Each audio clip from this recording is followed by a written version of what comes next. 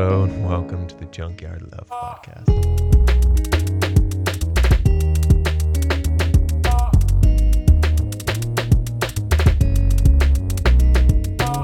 At what age do we learn how to have better conversations? At what age do we learn to have better conversations with ourselves?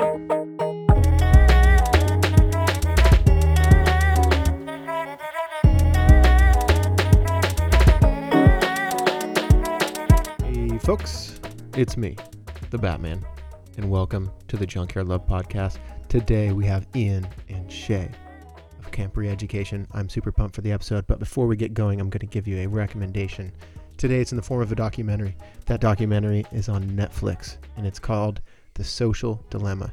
You absolutely have to watch this dang documentary, and then you have to change your life accordingly. If you haven't drank any water today, get some water, take care of yourself, stretch your body, unfurrow your brow, relax your shoulders. Let's get to it. The Junkyard Love Podcast featuring Camp ReEducation, Ian and Shaye. Let's go.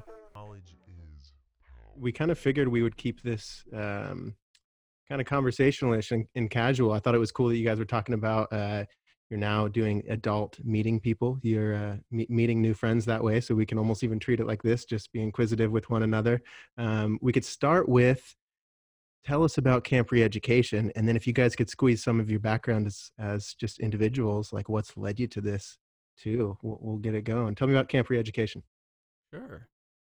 Shay, I feel like I always hand this question off to you, and you always do a really good job. Do you want to do that here as well? That's so funny because I feel like I always hand it off to you because I never want to start. Okay. But I love that you offered the baton to me, so I will take it. Okay. Yeah, so Camp ReEducation started, Ian had suggested it months and months ago, and it took us forever to finally get the ball rolling. But and I think the reason for that was because he originally suggested the name Hamster Fight, which made no sense to me, and I didn't quite. The concept wasn't totally there. But now the concept is we do 2-week immersions into various topics, and we try and dive as deep as humanly possible while still currently having jobs. We've done crazy things so far. We did we've done microdosing. That was actually a 4-week immersion. We've done makeup, we've done podcasts, we've done reality TV. We're in the middle of one on friendship right now, which is already like such a crazy subject. It's one of these subjects that sounds so simple, and then as soon as you start digging into it and you peel back the layers of that onion, you realize how complicated and intricate it really is. But yeah, I guess about myself, like Ian and I both met in Gainesville, Florida. Living together, we met in an existentialism class, and like within two or three. You're gonna have to explain that at some point. I always make the joke. I'm like, Existentialism we met in the most like pretentious way possible in a Yeah. college existentialism class. Like, there's no worse way to meet someone. And like, how did you two meet? Because as soon as that comes up, you're like, here we go. We met in an existentialism class, and that is like a trigger for people to leave the conversation. They're like, yeah, this conversation is over, man. I can already tell it. I don't want to talk to you. See you later. Well, I'm still here for it. Oh, nice. You're like, oh no, my Zoom is it's weird. I can't hear you guys. It's going through a tunnel. I don't. No, Yeah, that's great. I feel like you guys have good chemistry. Go on. yeah. I don't know how Thanks, that worked man. out because I didn't really like Ian at all at first. And Ian's just such a funny guy, and he can command a room, and still now, but especially back then, I just loved attention. And so Ian was just a lot better than me at getting it, so he was my natural rival. But then he was just so charming that I got over the jealousy, and then was just charmed myself. And then like 2 or 3 months later, like I don't know why, like I guess his apartment like was up, the lease was up or something, and he ended up moving in with me for like 2 or 3 months or something. Well, we got really close really fast, and I was actually thinking about that during. So like you'd mentioned, the camp we're doing right now is adult friendship, and one of the things that we're kind of doing during this camp is I think reflecting on friends we've made in the past, and I was thinking about ours and like what is it that bonded us together super quickly. I mean, like we became fast friends. We became friends really fast because I think like 2 months after knowing you, like we were living together.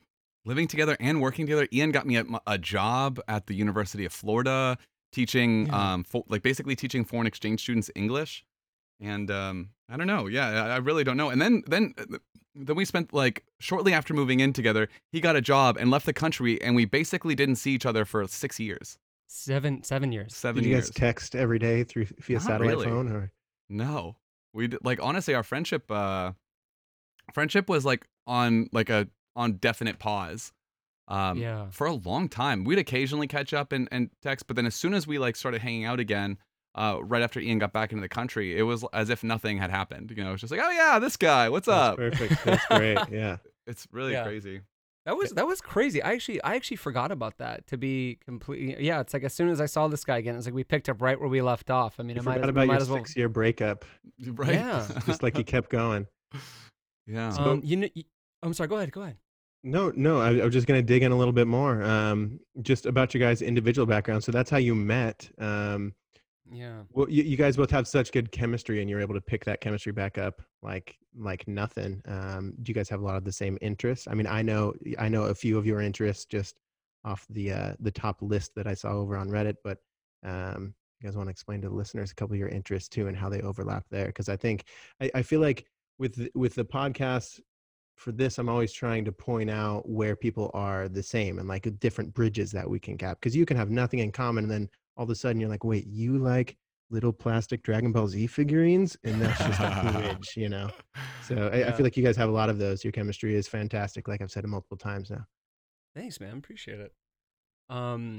Shay, do you? I just always want to defer to you. I'm like, yeah, you start, and then like once you pick up momentum, I'm like drafting on you like it's a bicycle race or a triathlon or something. That's great. I love it. I like to think of it as you're just riding on my coattails, but that's fine too. Yeah, I don't know. I mean, we were both musicians. We actually have an incredibly similar backstory. It's bizarre. Like both of us almost didn't graduate high school, and then had this weird come to Jesus moment, and then went to college, and then ended up becoming super academic afterwards. We were like both had disciplinary problems, and super creative, super outgoing people, and I don't know. I know we were both recording music a lot. What kind of music do you guys record? What did you get into? I'm in a band, so I do like indie electronic music. The band's called Retrolux, and it's me and a singer. A really good friend of mine. She lives in Toronto now, so we're split apart. It's crazy. Ian and I are split apart as well. So I'm in New York. Yeah. Ian's in Boston. So all of my like collaborations are remote now, which I guess for most people now that's the norm, which is interesting. But yeah, so I do like the indie electronic, and I think Ian, you do it was interesting. The kind of music you did was really interesting, I thought. I was kind of all over the place. So my first band was actually like a weird alternative band. And then like the music I got really serious with in high school was I was in a screamo band at like the peak of like just the screamo phase and like the Yes. mid 2000s. Who'd you listen to screamo band wise? Oh my god. Yeah, I'm aging and like outing myself. It's just like a Like very it's slipping specific. away. It's so insignificant now. You're like, I don't listen to it anymore.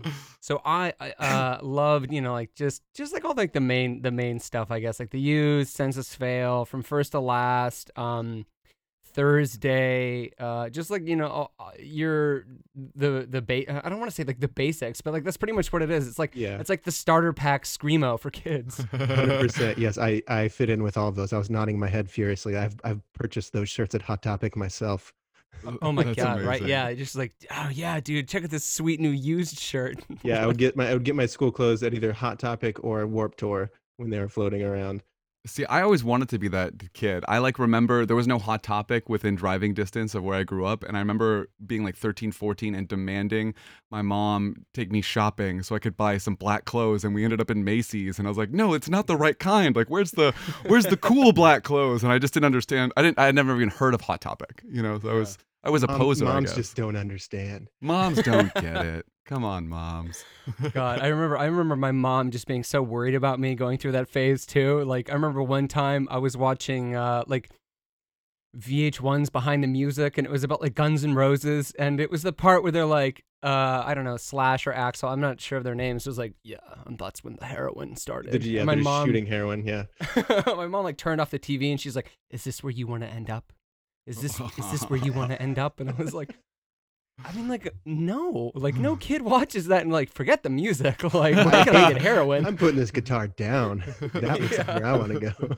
Like, oh, I can just buy heroin? I thought I had to be a musician to do heroin. Well, like, what am I doing? Well, that's super cool. So I am a DJ now. I mean, I'm. It's weird. I haven't been a DJ for a few months now. There's not exactly too many gigs. Right. But I got into music myself. I didn't have much of a musical background, just kind of like an obsession. I always had headphones in. I was the Walkman kid. I had so many songs on my MP3 player after the Walkman. Always listening to music, always going to shows and stuff. And then eventually, after high school, I decided, I was like, dude, I think I could do that thing that guy's doing up there. And I've learning DJing for 9 years or now. So, Oh, and, wow. and, and Wow. I learned, you learn, of course, some music, and you kind of backhanded learn a lot of weird audio stuff. And music theory is so confusing to me, but I have a part inside me that understands it, whatever that means. But so last couple of years, I've been really exploring the musician side. I've been trying to learn piano in my own way, and try to, learn. I eventually want to be a musician is essentially where I'm at with my DJing. But it's been a really cool journey, and it's really cool to talk to other musicians. I feel like they always have great perspectives on things. Have you tried producing at all? Yeah, I feel like I have just a ton of ADHD, and so a lot of times if it's not quick, I don't want to pull up the same project. So sometimes I'll spend all day working on something, just the same kick, just looping it, whatever. But then the next day I don't want to pull it back up. That's Right. how I was. Yeah. Yeah. But Like, but I do a good amount of edits and stuff. Like for my DJ sets, I like adding in a bunch of spoken word stuff and adding, making different mashups in that way. I'll lean more into producing as I continue down the music world, but right now I'm just a novice learning. you and I kind of went like the opposite way a little bit because and Shay and I have had this conversation too. Like after the Screamo band broke up, after we broke up, man, the Did future you scream like at each other? yeah, it was I wanted to make like a screamo pun, but I couldn't think of one that I wanted to go with. But yeah, like I started making acoustic music and did like a solo project, and then music just started gradually getting more and more electronic, and I was just kind of like, I think I'm gonna go ahead and bow out. Like it's just I can like become an engineer basically, or I can just like respectfully say, well, it's been fun. And I kind of went back to like Shay had mentioned. I was like, maybe I should just go to college. So Yeah, Yeah, that's good. it's funny because I was the exact opposite. I was like, things are going electronic, and I was already recording a little bit in the studio, and I was like, I think I could do that. And I started learning like MIDI and all the programming stuff, and that was super fascinating. And I wanted to really dive in and learn that. And it's just so much easier when you don't have a space to practice. It's just you in a room with all your controllers. You can just do whatever and experiment, and there's like very little opportunity cost because you don't need someone to come in and track. You don't need a bassist. You can just play a synth bass. I mean, obviously it doesn't sound the same, but you can make something that sounds some way, so hopefully somewhat interesting. But Yeah. I always like the Duncan Trussell, who's a comedian that I've known him through Joe Rogan's podcast, watching him on Joe Rogan's podcast. He had this sentence that I was like, that is so perfect. He's like, sometimes you just need to like be in a dark room with your synthesizer, just crying and drooling over it, or something along those lines. And I was like, yeah, there is that emotional release of just being able to make some stuff on an electrical thing, just some sound to come out of my fingers from this MIDI controller. It's a really good thing. I think there's a lot of healing in that in a weird way. it's totally meditative, 100%. Especially sound design, or like you like if you make your own synth, and then you're just like, all right, I spent 10 minutes like making a really cool synth sound. Like now what am I going to do with it? And then you just like explore what this new sound is like, and if anything cool or catchy or emotional can come out of that. I was gonna ask, do you guys have like a favorite song that you've written and like why? I'll let you take that, Jake. Boy. Well, okay, so I'm pretty new to songwriting. I love songwriting. I think it's the coolest thing. Some days I'm like very grandiose and I like to just to give myself confidence. I'm like, I'm secretly so good at songwriting. I think that I'm terrible, but some days I'm really in my head. I'm like, dude, you're really good. So I write a lot of songs and I'm still so fresh, like the last 2 years of really actually trying to sit down and make something. But I did have a couple months ago, I had this like spoken word poetic piece that I had a few friends over and I performed it for them. I basically captivated them in my basement here and said, "Listen to my art," and I played it for them, and they were supportive of it. So The that is door my locked favorite. behind Just them. yeah, I locked them. I shut the doors and the deadbolt and everything. And so that's my favorite song right now. And I don't even have a name for it, but it's just like this spoken word piece. I That's love cool. that. Yeah. What about you, Shay? Man, I don't know. Like my music background is split because I either do entirely electronic or just for myself and for my close friends. I'll write songs on guitar. So I wrote a song for my girlfriend recently, and it's like the first song I've written in like a year or something, where I actually sing and like I write lyrics because I never normally do that. And I guess right now it's my favorite because it's so like writing lyrics and singing yourself. It's just so much more emotionally close. I guess that's what you're talking about with the spoken word. And I'm just so used to normally having. I'm just so used to normally having all of that outsourced to someone else, and like I can create like an emotional canvas for someone else to imbue the more specific meaning. And so for me to like actually write down some lyrics, and like my girlfriend's really shy, so I wrote this song called Hide and Seek, and which is so lame, and I know it's been done like, and Yeah. whatever, Right. you know but like what are you gonna do? So, and it's like the lyrics are just like, they border on creepy, and I think like a lot of love songs, they're like in the wrong light, it's creepy. It's Right. only if it's if it's wanted that it's Yeah. good. But it's just like talking about how it's like you can go ahead and play hide and seek, but like I see you. Like you can try your best to hide from me, but it doesn't Mhm. work. Like I see who you are, and like I love you. And like you can put up all these walls and like try and hide yourself as like in your own way, whatever that means for you, but it doesn't matter. I'm here, I see you, like I love you. And it was really impactful for me and for our relationship, and I don't know. So for I don't know, really, I don't know. That was It's really touching, man. Yeah, Gee, I that didn't I was. didn't even know this. Yeah, that sounds like a good song. I think I really like the I see you. I think that's something that, when you're experiencing love in a relationship, it's something that you can communicate through is this like, no, really, you can look them in the eye and say, I see you, and it means something way different than anybody else in the world saying that same thing to you at that moment. Yeah. right. Yeah, we just so one of the camps we did, the immersions for the podcast, was into microdosing, and as it turned out, we ended up just doing like a ton of macrodosing, and All right, uh, wait, okay. Do you want to lay out the this journey for me, like how it went? Imagining the people haven't yet listened to that episode, so maybe leave them with a little bit of. well, that one's out, so they may have. But if okay, but Oh, okay, okay, yeah, yeah. I won't give too much away. But I mean, yeah, just so I guess like a side story of this, a spin-off of the whole camp was me and my girlfriend were laying in bed. We decided we were going to do a macro dose. I had never really done like a high level acid trip, and she had never really done it at all. So we took some acid and put on a huge playlist that was all of Grizzly Bear's entire discography, some Andrew Bird, and we put on a big blank wall that she has in a room projector of Planet Earth with the audio off. So it was just Grizzly Bear and then Planet Earth. And there was just a point where we would just like stare at each other sobbing. And like every time like she could see me looking at her, there was that thing. It's like, no, we really see each other. And that's really kind of what the Jeez. feelings that made that song kind of come from. Yeah. Yeah, wow. I mean, I imagine that's probably something that when you guys first set out to do that episode, you didn't think that that was going to be something that would come out of it, like one of Uh, the most deep, meaningful situations with your significant other. It's it's oh sorry, go ahead, Shay. it's been crazy. Like we're constantly surprised, I think, with where Yeah. what we think that it's going to be like, and then what it ends up turning out to be. That's what I was gonna say too. Is like every time, and it's been really fun, and I hope that comes through for anybody that listens to our podcast. But I mean, like the first one we started out doing, we picked something really simple. We were like, all right, like we'll kind of use this subject to also learn how to just make a podcast. So we won't, really get in our own ways too much. And we did reality TV.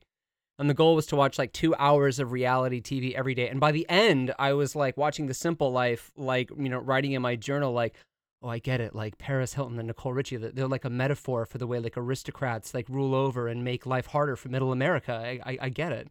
So it goes on like these whole, um, there's like all of these like thoughts and feelings that just kind of come out of left field. And like a lot of it has been really teaching us more about ourselves, I think too. Like, Yeah.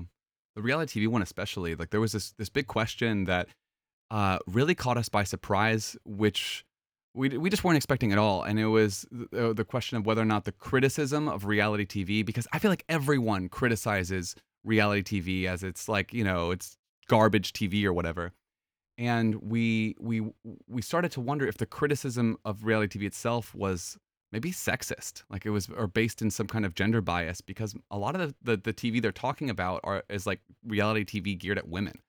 And that was this weird reflection that it seems obvious to us now, but at the time it was like, wait, are we like being really sexist all of a sudden? Like Oh wow, yeah.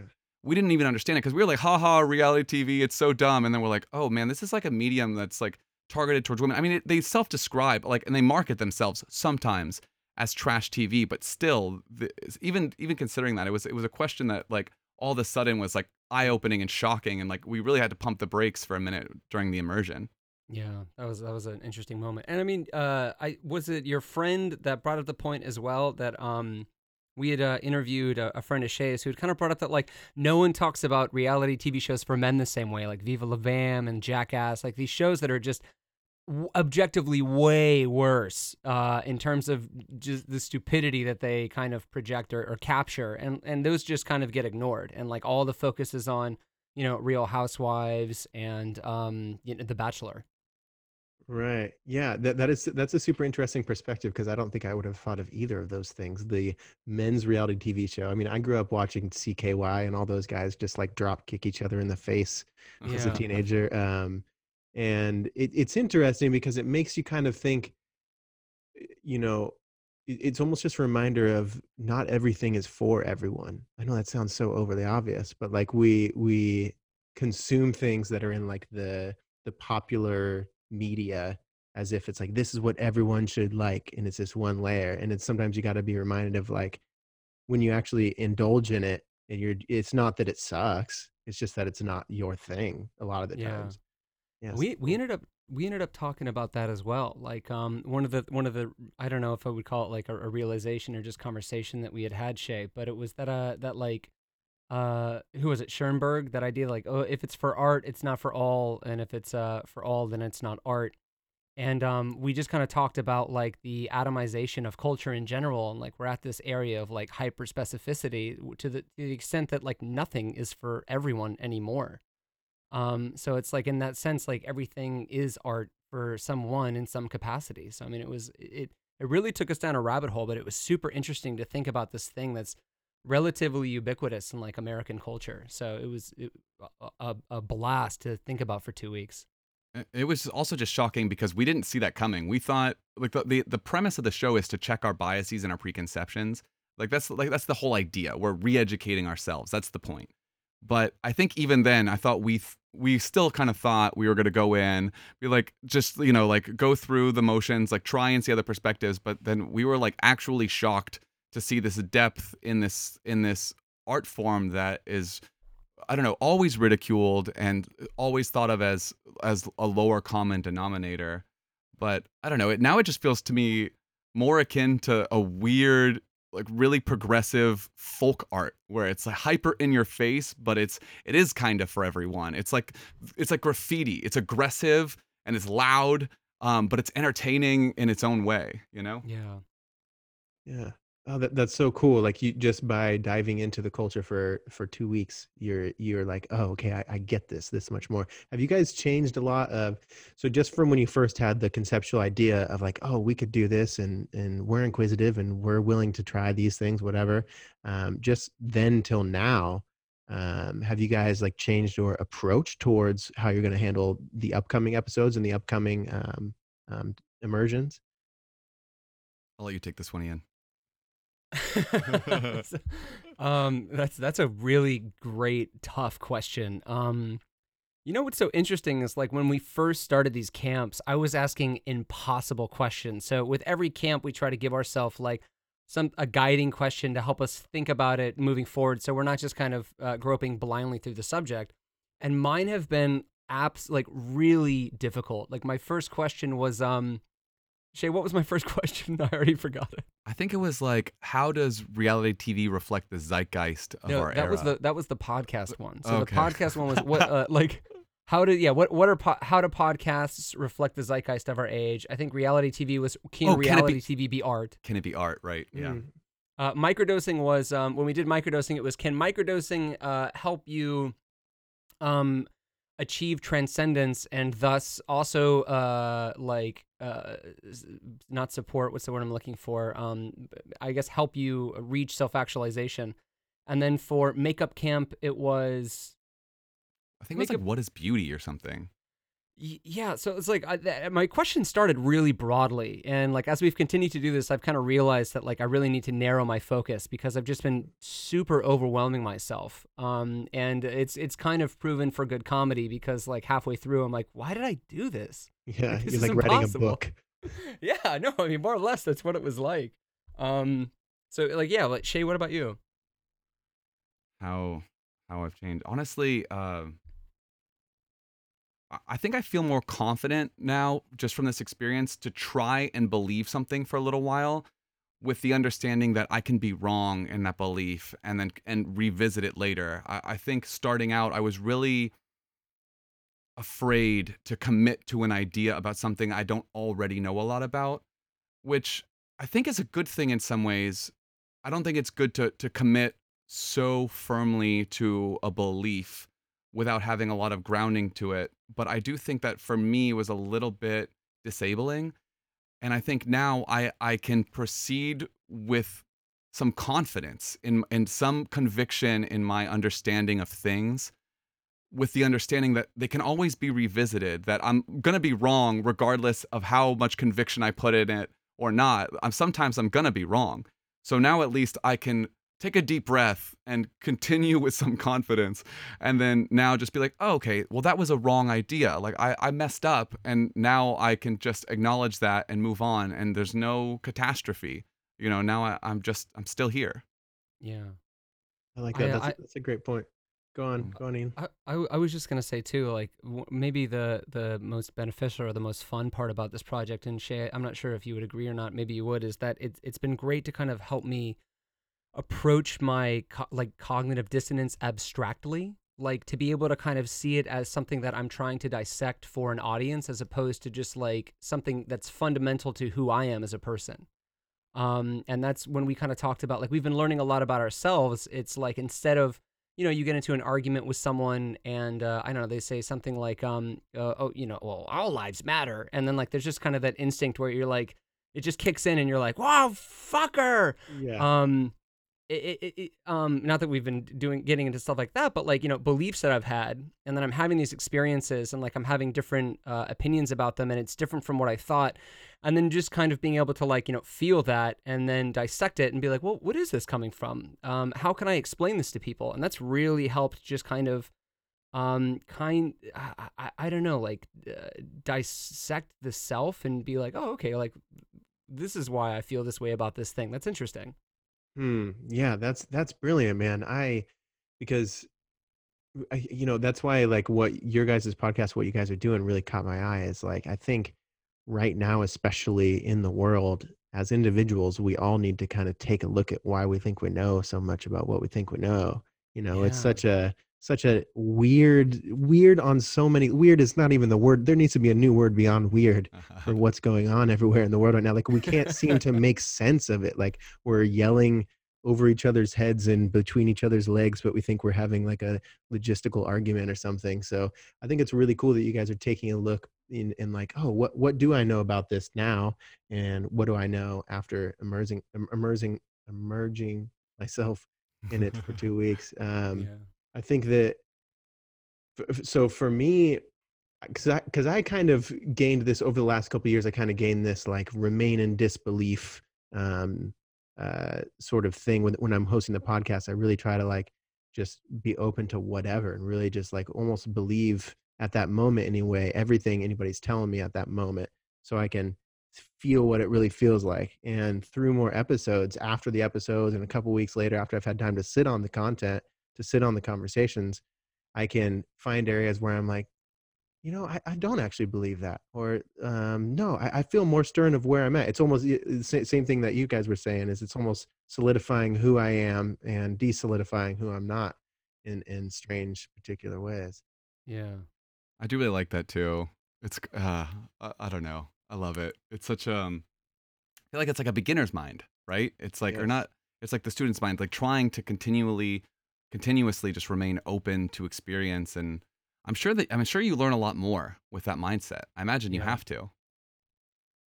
Yeah. Can we take a side road and talk about, like, can you think of something that each of you, how did you get to where you're even open to this? Because I think there's a lot of people who, to even mold into the beginner's mind, I'll say that the first 25 years of my life, I mean, I was always fairly growth mindset. I was pretty like self-determined in those sort of ways, but I don't think that I was as open to that beginner's mind as I am now. I'm just like a total infant with new conversations now. I'm like, yeah, just teach me. And I think that that awareness, like noticing where we're sometimes a know-it-all, or we think we have something figured out, or a subject, I think that's a huge, great starting point for anybody who's maybe on the edge of like, all right, I'm gonna try to get this beginner's mind going for myself. So what do you guys have on that beginner's mind? How'd you get there?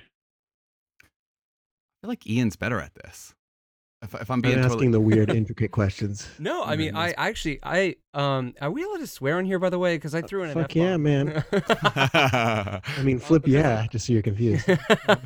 because I fucking love this question. I think this is such a great question, and like r- right off the bat, there are like three things I want to say to kind of answer this question, because it's like three cars kind of trying to drive out of a tunnel simultaneously. So I'm gonna try to walk through this in a way that's like logical and sensible. So I mean, immediately based on your question about just like trying to be open to stuff, like that's like the conversation mindset where if you look at, I mean, every sentence is essentially like a thesis, right? Like that in of itself like is a claim. It's hot, it's cold, like there's an idea in there that, and you're trying to like solidify it as a fact, about an objective fact about the world. Because in a way, like, you feeling a certain way is an objective fact, and then another person can, subjectively interpret that and be like, well, no, it's a little cold. I don't really think you felt that way, because everything that you say is an interpretation on behalf of another person. So you do, if you want to do something like this, you have to kind of suspend that disbelief that you had said, and you can be like, okay, like absolutely, I can imagine myself feeling that way. I'm cold, but I could see why you're hot. So it's just, and that's something I feel like I learned in like linguistics, when I took when linguistics courses in college and stuff like that. And it's just like, oh, like language is just an attempt to kind of construct reality. Like, I get it now. Like we're all just kind of, it's all a fairy tale that we live in, and we're trying to like kind of communicate that story to another person. So it's like we're all kind of, it's almost like, I imagine, if I were to try to make it like a more physical metaphor, everyone's kind of living in a bubble, but the bubbles are porous. So it's like you kind of try to intermix that interpretation of the world with another person, and then like you try to come to a mutual understanding of where you both are. And then the second one, and I'll be really short, was I just remember reading, and this is super cheesy, but I read an Einstein of I read an Einstein. What the fuck? I read a biography of Einstein, and he wrote in a letter to his first wife, like, may we never lose our childlike sense of curiosity about the world. And I was like, oh, that's why he was a fucking genius, because he approached everything with a child's mind, and was just like, I don't fully understand how this works. And I think that like it's so easy to kind of, and it's not, it's not even easy. And Shaye and I have talked about this during Acid Camp. It's the default mode network. like it's a survival thing. Like it's biological, and we forget that we're animals sometimes because we're higher order animals. But like our instinct to immediately categorize things as like yes, no, good, bad, hot, cold, big, small. It was was a biological survival technique, so that we would be like, okay, tall grass equals big lion. Dark water equals bad to drink. Bitter fruit equals diarrhea. And that just kind of grew and expanded into like modern society. So it's like we still have that lizard brain that is quick to judge. But we forget that like we don't necessarily need that for ideas or human relationships. So that was very long-winded, and I apologize, but that's my best attempt to answer like a really difficult but fun question. That was valiant, mate. I loved it. That was great. Yeah. Feel like Shaye, your guys turn. I was like, I feel the eyes. They're pointing at me now. I don't know. I really like Ian's answer. I'll just say ditto, and then no. But I think what Ian said about the kind of like the psycholinguistic approach to it really resonated with me as well, because I studied like linguistics kind of through like a back road. Like I just like started learning other languages, and then learning a ton about grammar, and then kind of through grammar ended up learning a lot about linguistics, and then kind of more like this psycholinguistic approach. But I think what you get when you kind of take that approach and you open up your mind, you realize that you like all of language, and like every word, like kind of to bounce off what you're saying, Ian, every word is just an attempt at encapsulating an idea somehow. So you say the word couch, and well, what exactly is couch? Like there is no one couch. There is a range of things in which something could be a couch. So even that's fluid, which it seems like such a concrete idea.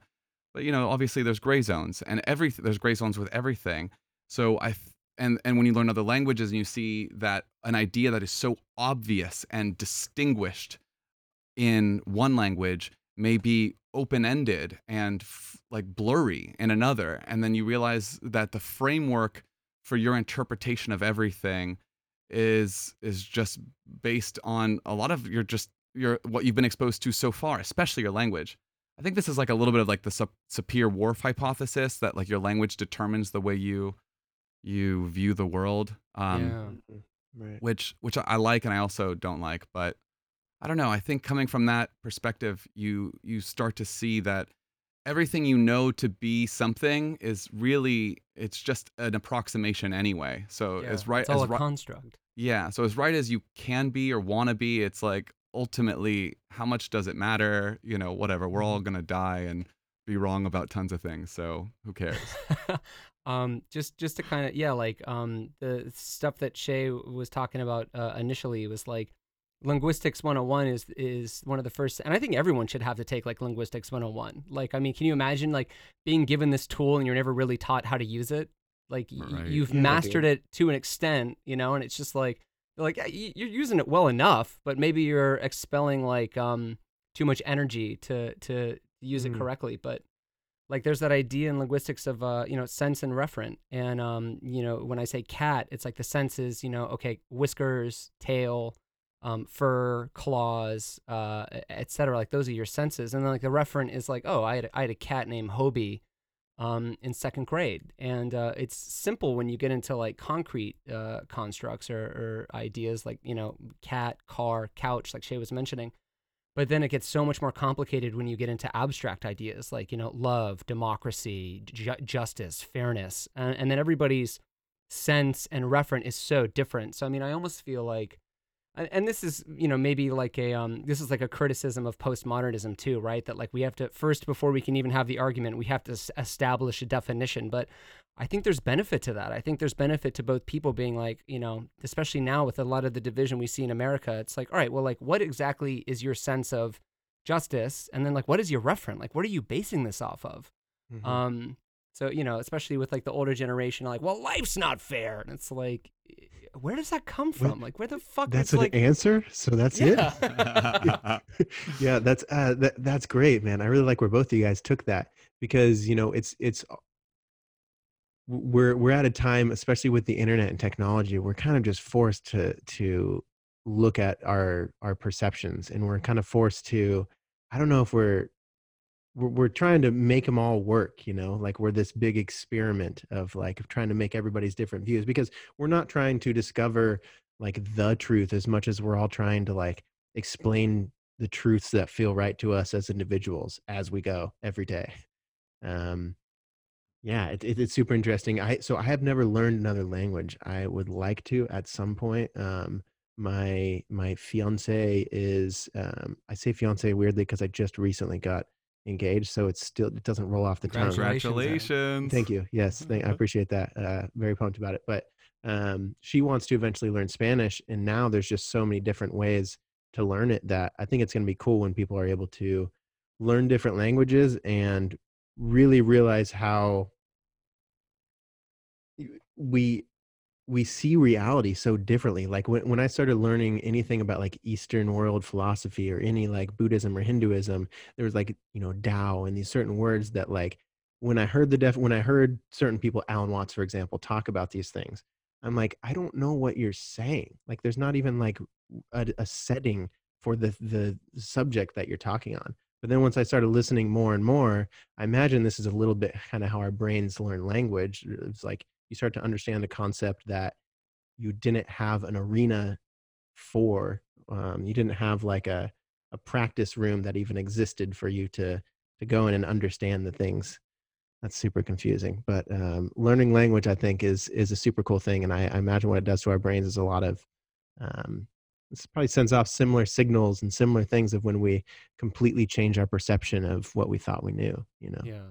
And I'll like kind of humble brag for Shaye here. Like Shaye is a brilliant linguist. I mean, I love the way he thinks about language. So like I warn anybody who wants to get into a debate with him about it, because he thinks about it a lot. And Shaye, I know you speak Spanish, you speak a little bit of Swedish, you speak French. Is there anything else in that like Swiss Army mouth of yours? No, not that I speak, but I did take a really keen interest into Esperanto for a little while. And for anyone who's like a true language nerd, they're excited that I'm mentioning probably their favorite constructed language. But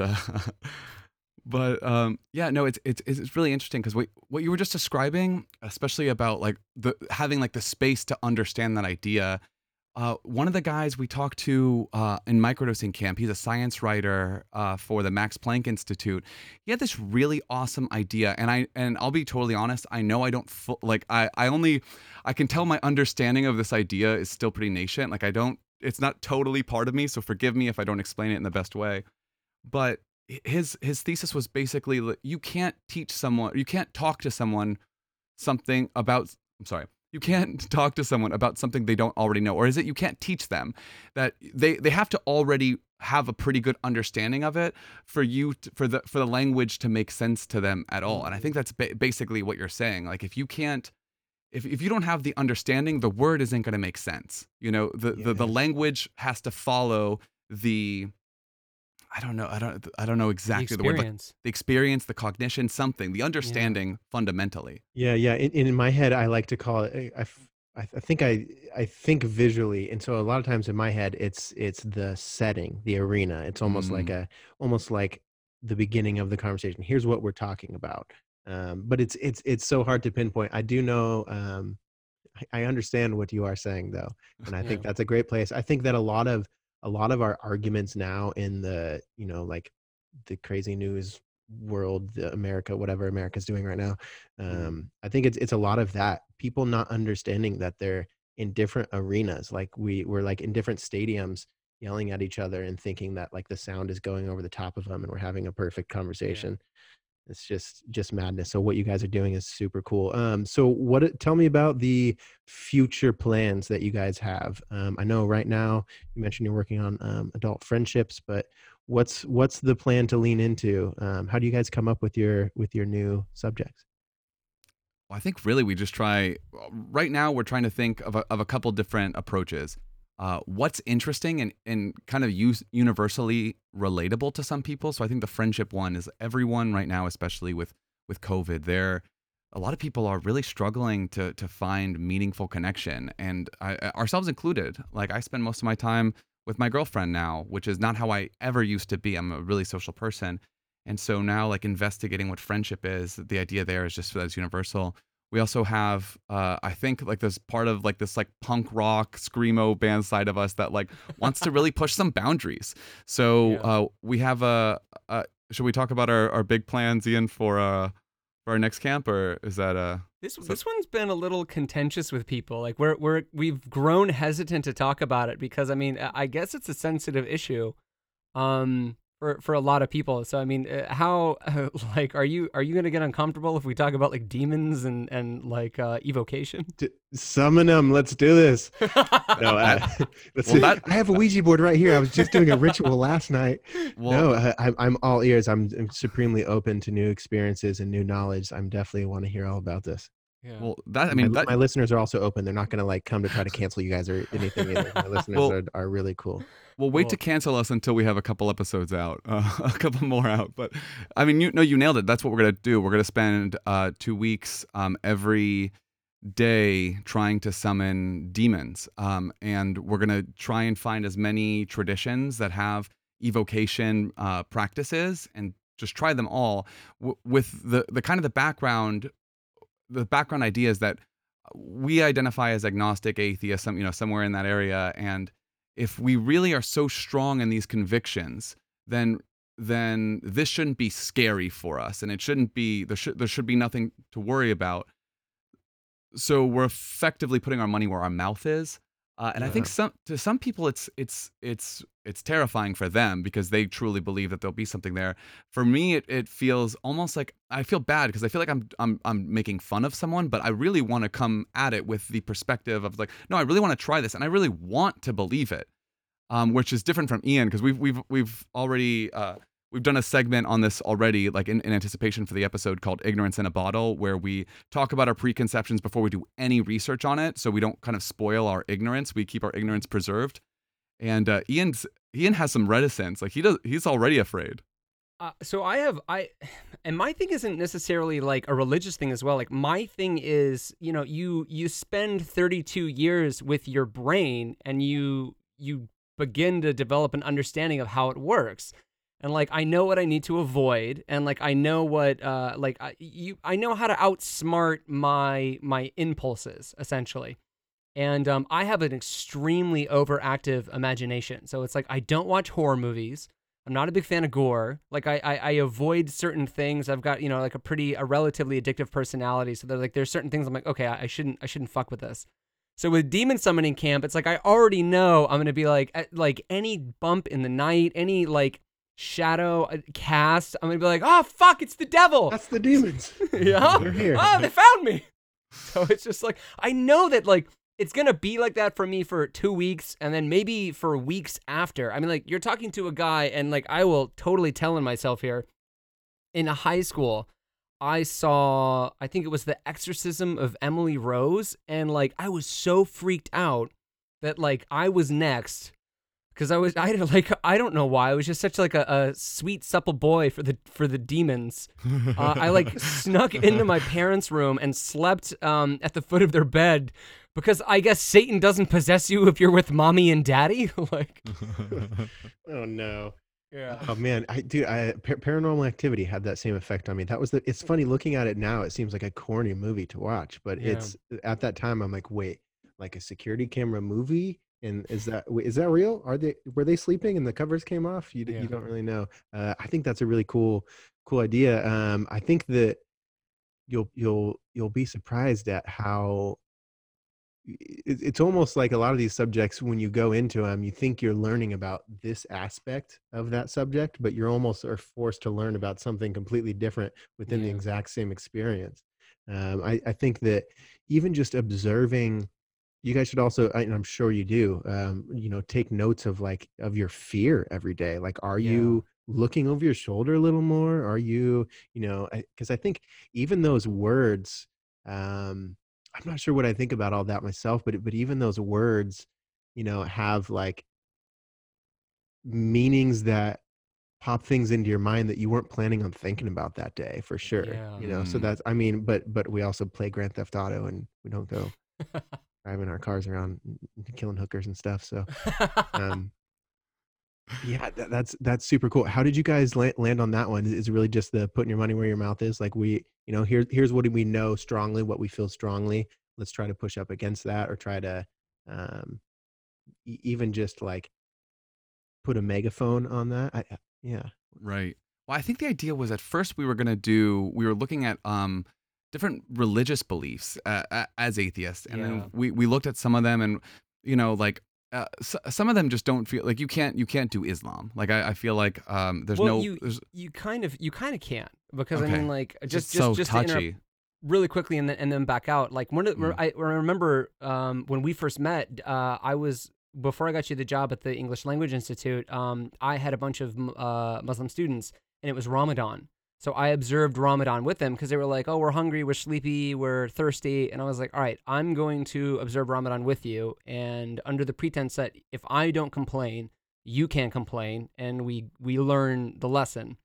So I think necessarily, yeah, I think you're right that there's not necessarily like you can't just convert, but you can observe or participate in some of the orthopraxy. Right. Yeah. I specifically just mean, I don't want to be a tourist in someone's religion, especially a religion that in our country, there are people who are targeted for those beliefs, in a dangerous way. So we want to avoid that. And we want to be sensitive to people who have suffered. Um, Mm. so, so we were thinking about those and those religions. And Christianity seems like such an easy target these days, and Judaism has also had its fair share of anti-Semitism. So then we're like, well, what about Satanism? And then we're like, well, what do we do with Satanism? And then eventually this idea of like demon summoning, and then we're just like, well, that's really all we're interested in. That's the headline for Satanism Right. anyway. Let's just jump straight to that. And then we almost kind of reverse engineered it. And we're like, well, okay, well, pagans and witches do this as well. From the little we understand so far, we haven't started the camp yet, so we're still pretty ignorant about it. But we understand that there's like other traditions that do evocation. That's not even necessarily a Christian belief. It predates Christianity, I'm pretty sure, for a long time. Yeah. So we're gonna try all these things, and just see kind of where it takes us, and hopefully, we get like we get the punk rock energy going for some other people too, because it does feel kind of counterculture, and it is fun to relive this like rebellious younger side while also genuinely trying to learn. Yes, yes. As a fellow young man who was emo and wore lots of tight black pants growing up himself, I'm with you, boys. I Yeah. think that right now, I keep saying right now, especially, but we're kind of at this weird edge in our civilization where we're not able to have important conversations because they're weirdo. Like and they make us uncomfortable, so we don't want to talk about them. Like, I mean, I even noticed I had a conversation with my friend who's black on a podcast a couple episodes ago, and basically like try to talk about the race thing. And I was just my foot was in my mouth. I was stumbling over the words. I was like, dude, I don't know how to do this. Like, Yeah. this is weird. That's a whole nother complicated issue when it comes to those things. But I think that the things that we're so solid about, we should defend them, and the things that defend them by like challenging our own beliefs about them, and like reassuring ourselves in the beliefs, and the things that we don't know much about, we should explore. I think that's Yeah. fantastic. And I think that's part of the reason we were so excited about this subject, or just this project was and Shay, I mean, Shay, feel free to like back me up, add on, or subtract anything. But like, I think it was kind of this idea that like, there are enough podcasts that tell people, what to think. Like, what about a podcast that like shows people how to unlearn and relearn, and like make it fun? And because like, I mean, I do think learning is fun. Like, not to be like, an episode of Reading Rainbow, but like learning new things is exciting because you're like, oh, like this is a whole, like I'm adding to my existence and to my understanding of what it means to be human. Like I'm enriching my already relatively rich life. Like this is great. That's like the best thing you could do. Yeah. Yeah, and especially I feel like in the era of Twitter, where the loudest opinion, regardless of its validity or how thought out it is, gets the most attention.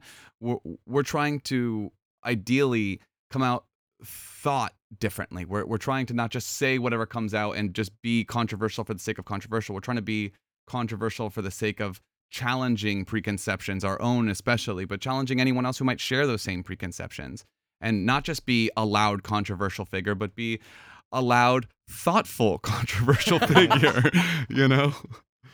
I mean, there really isn't a lot of that. There's a lot of people who just like getting mad at something, and then like if they can get two people behind them that say, "Yeah," then they're really super empowered. I Right. think it's good.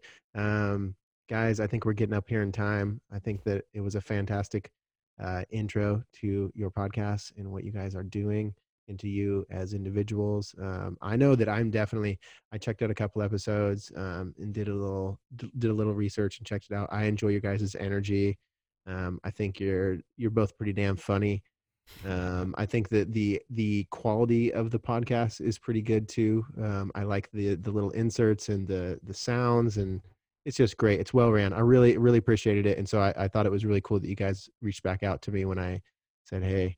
So I'm glad that you came on today, guys. Thank you so Likewise, much, man. man. Yeah. This was such a great conversation, and we were so excited when you contacted us, because we listened to a couple episodes, and I don't know, the vibe is just awesome, man. I really appreciate Yeah. what you're doing as well. So thank you so much. I was gonna say something nice, but I forgot. Well, I'll wait and you think of something. Okay, just give me a second. Oh man, damn Come on, it, I Ian. had it, and then I was like listening to Shay, and I'm like, Shay's. Yeah. look How at- about look at Shay instead? go. How about instead you just give the listeners all of your guys' info, so if they want to go like follow you guys' podcast, right? This is so Camp ReEducation, because they find that on Spotify, all those. Yeah, you can find Camp ReEducation anywhere you can listen to podcasts. Just plug it up. We'll be there waiting for you with open arms. We're so excited to have you. We just can't wait to bring you into camp. We also have a website, campreeducation.com. We absolutely love getting suggestions. We have a page where if you listen to an episode and we got something wrong, or if you just want to insult Shay or I in a really funny way, we would love to read that on the air and crack each other up. So feel free to do that as well. Shay, am That's I missing epic. anything? Sorry. No, just I think you forgot to direct them to mostly point the insults in your direction. I'm far too sensitive. I cannot really handle that. So thank you. Okay. Yes, Bring it on. I'm and also, just since I'm part of this conversation, I'm emotional and soft, so please don't insult me. Yeah, Jacob, No, our beautiful boy Jacob is off limits. Okay. Yes, I'm off limits. Cool, guys. This was super cool. I hope to stay in contact with you guys once in a while. I really think what you're doing is super cool, and I hope we get some new listeners for you out of this experience. Yeah. Awesome. Thank you, man. and likewise, man. I wish I sounded as smart on my show as I was able to sound on yours, but Shay doesn't give me any layups. He's just like the Kunta Kinte. He just smacks them all out. I'm like, come on, man. Yeah, I edit however smart Ian sounds, that's how I edit him to sound. So. Too epic. All right, Fellas. Well, have All a right. good rest of your day, and I can't wait for the next episode of Camp ReEducation. all right, right, cool. thanks, Thank you, brother. brother. Thanks again, man. It was a great time. Yeah. See you later. So are we actually leaving, or are we just?